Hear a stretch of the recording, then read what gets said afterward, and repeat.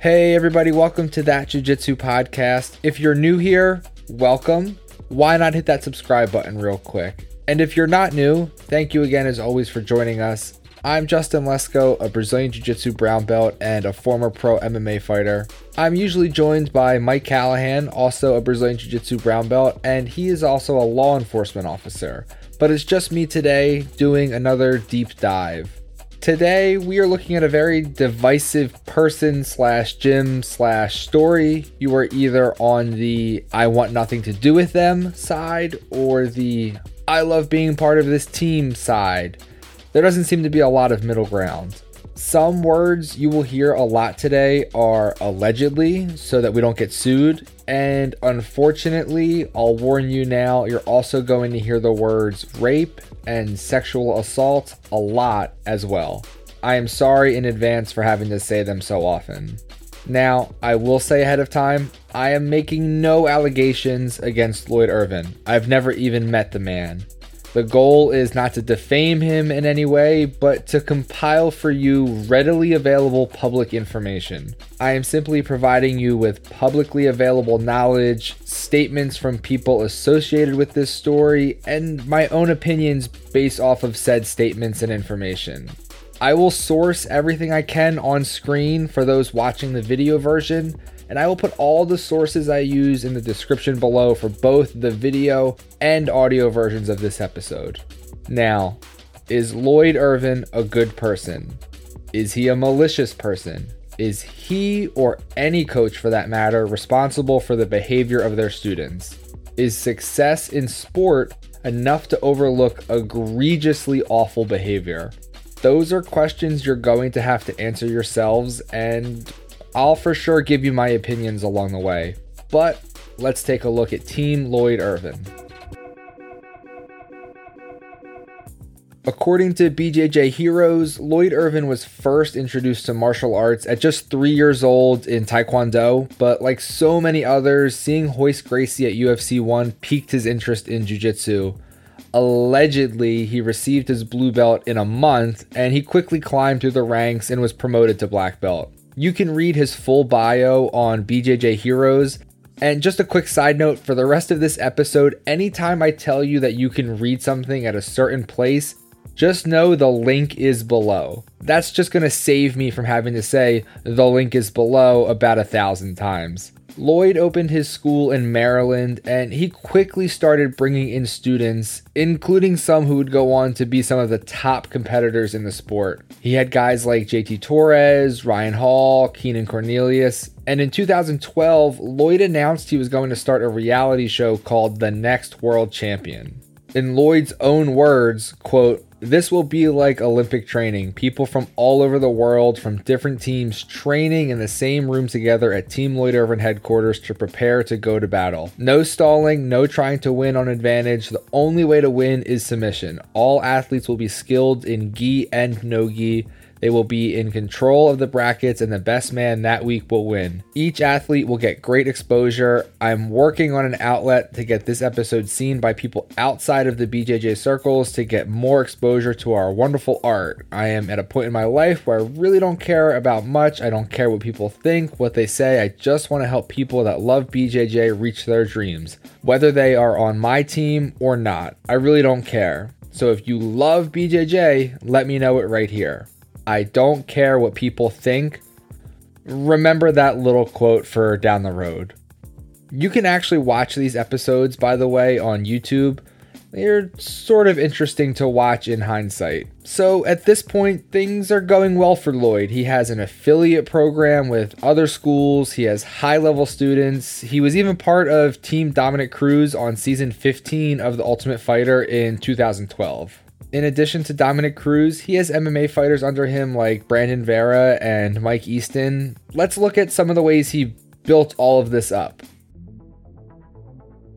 Lloyd was always known for his aggressive marketing, and one of the strategies he used was sales funnels. It's not super complicated, but without going into too much depth, it's basically a way of luring in your customers. You get their attention and then you direct them to a video or a webinar or an article which then directs them to the next thing and the next thing, and so on and on and on. All the while, it's prompting them to pay you for a service or a membership. So you might not sign up right away, but you'll click the link to watch the next free video, where you'll again be prompted to sign up. And then the process just repeats and repeats and repeats. If you've ever gotten an email from a company that you gave your email address to, congratulations, you're in their sales funnel. Lloyd actually talked all about this in an interview that you can listen to. In addition to just running the school, Lloyd also ran something called MMA Millionaire Mastermind. He put on seminars aimed at other martial arts gym owners, and it was supposed to be sort of a how-to for sales and memberships. Think Tony Robbins, but for jiu-jitsu. He also sold this class as a DVD instructional. I definitely cannot show those to you or play audio from them because I'll get sued, but I have seen them. The sales tactics are aggressive, which is fine, I guess. No one says anything about a pushy car salesman. It just sort of comes with the territory. And no one says Lloyd can't branch out for other revenue streams. If you're a good jiu-jitsu instructor, you teach people jiu-jitsu for money. If you're good at getting sales for a school, you for sure can teach people how to do that too. It's very difficult to find anything about these seminars now, and it's even more difficult to find anyone today talking positively about their experiences with them. And I don't think they're a thing anymore, just based on my ability or lack thereof to find information about them. But one former MMA Millionaire member did detail some of his experiences, and again, this is just his opinion that I'm stating for you. His opinion. His. In a story from Bloody Elbow, they shared a letter that he had sent out, and it was Beta Academy owner, and this guy was actually an MBA and a CPA. His name is Nakapan Fungaforn, and I don't know if I said that right at all. And basically, this letter describes him ending his relationship with Lloyd and his time dealing with the man. Quote, "I was just another cog in a money-making machine engineered by a man who has no problem manipulating people's trust and adoration as a means of turning a profit. Unfortunately, I was not only naive and trusting, but too focused on the goal of growing my school and the growth of martial arts in general to see that I was being manipulated to earn more money for Lloyd just like everyone else." End quote. Another quote from the same letter, quote, "I even won the title of Marketer/Implementer of the Year at 3 different MMA Millionaire events. I am not pointing this out to boast, but rather to illustrate what a perfect poster boy I was and became for this amoral organization. For this prestigious position, I agreed to pay Lloyd Irvin more than $35,000 a year for business coaching advice, and in exchange, I was granted the privilege of selling information products to his followers. What people don't realize is that under this arrangement, I lost more money than I actually made." End quote. There's one more quote from this guy, and I know these are long quotes, but they're worth it. Just trust me. Quote, "Bullies attempt to intimidate those whom they perceive to be weak. Bullies make threats. Bullies exploit others to make themselves feel powerful. Lloyd has attempted to intimidate me, even going so far as to bring a gun to a business meeting to encourage my silence and continued cooperation. Lloyd has made what I and many others consider a veiled threat against my wife via Facebook. He uses petty intimidation tactics and threats that are unbecoming of a martial arts instructor. Lloyd Irvin Jr. is a bully. This realization has affirmed my decision to completely disassociate from him and his MMA millionaire cartel." End quote. Are these the words of a disgruntled former business partner? Are they true, false, somewhere in between? I don't know. But again, they are his opinions, and I'm just relaying to you what he said publicly in an attempt to help lay some of the groundwork. Now, fair warning to you, this next part, it's going to get very dark. On New Year's Eve 2013, 2 Lloyd Irvin students, Nicholas Schultz and Matthew Maldonado, were arrested for the brutal, violent rape of a female teammate of theirs. Allegedly, the 2 men bumped into the woman and offered to drive her to an instructor's home, but instead took her to the St. Matthews Center parking garage. There, they beat her, and as she went in and out of consciousness, they raped her. Repeatedly. This is a hard story to tell, and I'm sorry. After they were finished with what they set out to do, they left their victim in the parking garage. The whole ordeal was captured on surveillance cameras, and I will not be showing any of that on screen. Schultz and Maldonado were indicted on 19 felony counts. One of the questions that I asked in the intro was, should an instructor be responsible for their students' behavior? I don't think they should. People are responsible for their own behavior, and based on the information currently available to me, I cannot say this attack was Lloyd's fault directly. But my man did some bad shit in the aftermath. In an attempt to distance himself from what was going on, all of these news stories were going to mention Lloyd. The two rapists knew their victim because they all trained together at Lloyd's school. His name was going to come up. Well, we talked about Lloyd's aggressive marketing and sales already, and he quickly got to work. Lloyd purchased the domain LloydIrvinRape.com. That way, when people Googled his name plus the word rape, they had a chance of seeing that site and clicking on it, instead of news articles that talked about the rape of one of his students by two of his other students. And if people clicked on the link that he had purchased, LloydIrvinRape.com, well, then they saw a webpage with information about an upcoming rape prevention seminar that he, Lloyd Irvin, would be hosting. So that's not illegal what he did there. It's just really, really, really shitty. After the backlash against him about this, let's go with offensive decision, he changed the site and it went back to the basic hosting page. Fast forward to today, if you go to LloydIrvinRape.com, you actually get a detailed account of this story, including this next part, which, I will warn you again, also gets very dark.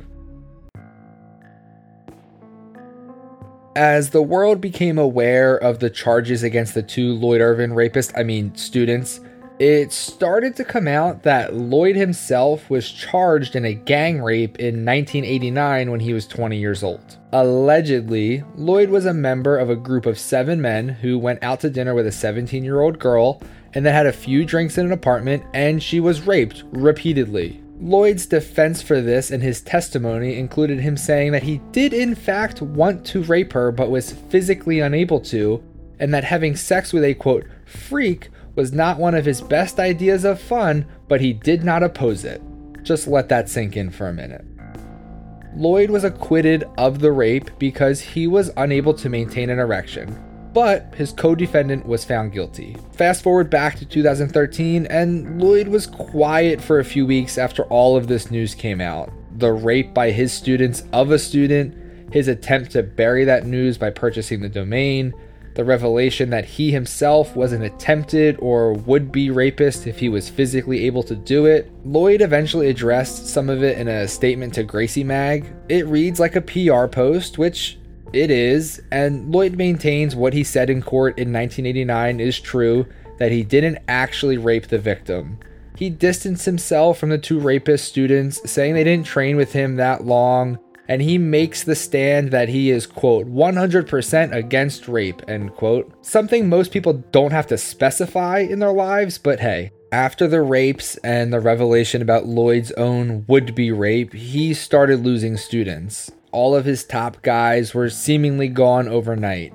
If they were all leaving just because of what had happened, I don't think anyone could fault them, but the information that was coming out was compounding on top of the rapes. Students, well, I guess former students now, started providing insight into the culture at Lloyd's school and around Lloyd himself. There was a piece in the Miami New Times about Lloyd titled "The Cult of Lloyd Irvin." Speaking to the paper, one student recounted, quote, "The people he had the most control over were females," end quote, going on to say, quote, "Any task at any time, they were extremely obedient," end quote. The article also says, quote, "Others were disturbed that he would share a hotel room with student Nija Easton while traveling, a habit witnessed by several of Irvin's students," end quote. The article goes on to say, quote, "Several students allege that Irvin made advances on wives or girlfriends despite being married since 2003 to his wife, Vicky Irvin."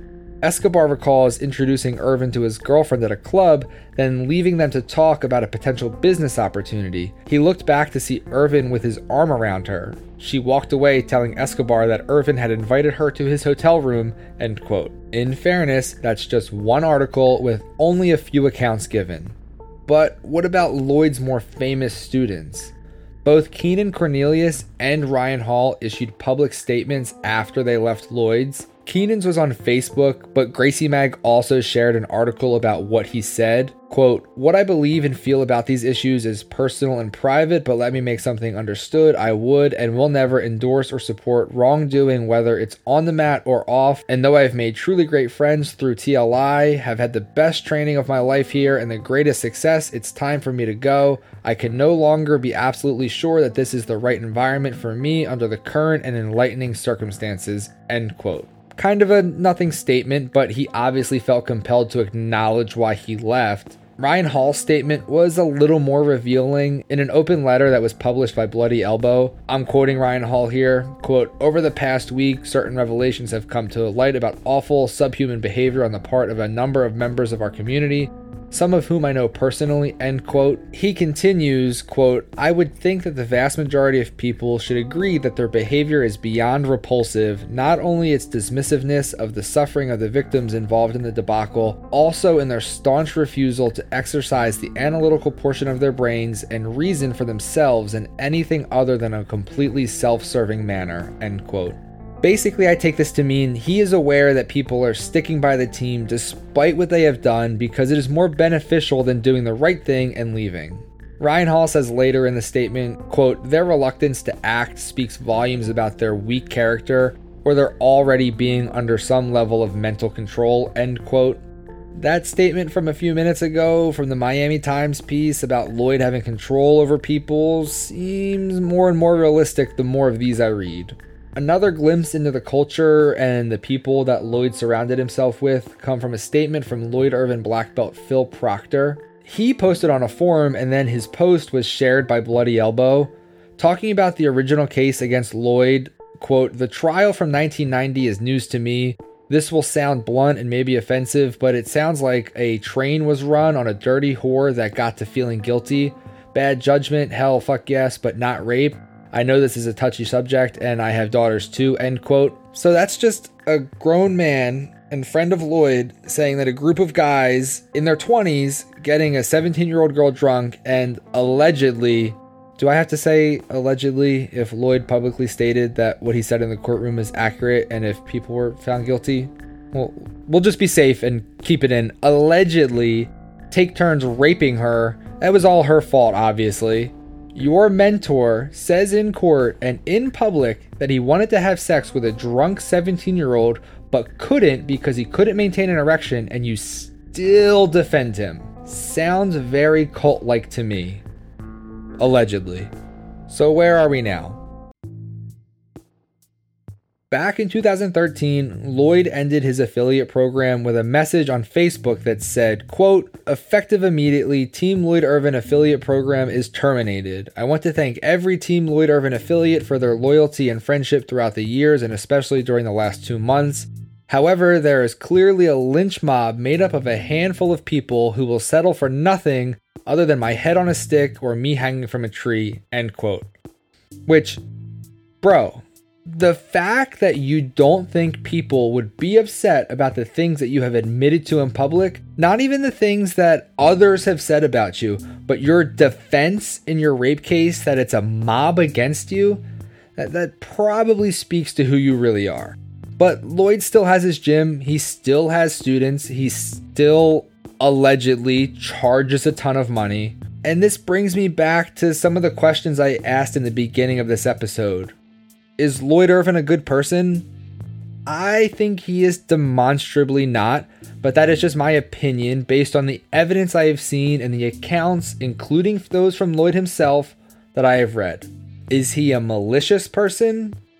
You can probably just skip back 15 seconds and repeat the answer I just gave for that last question. Is he, or any coach for that matter, responsible for the behavior of their students? I said a little bit ago, and I maintain, no, I don't think so.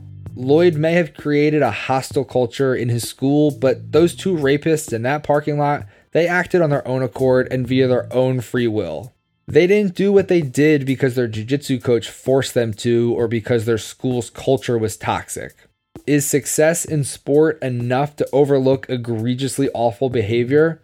I guess that is up to you to decide for yourself. For me, the answer is no. I wouldn't train at a Lloyd Irvin school, even if I was guaranteed to become a world champion. But there are people who still train under him. There are only two possibilities for a current student. One, they don't know about Lloyd's past or the New Year's Eve rape. Or two, they do know, but it's not enough of a reason for them to train somewhere else. And admittedly, I can't wrap my head around the second one.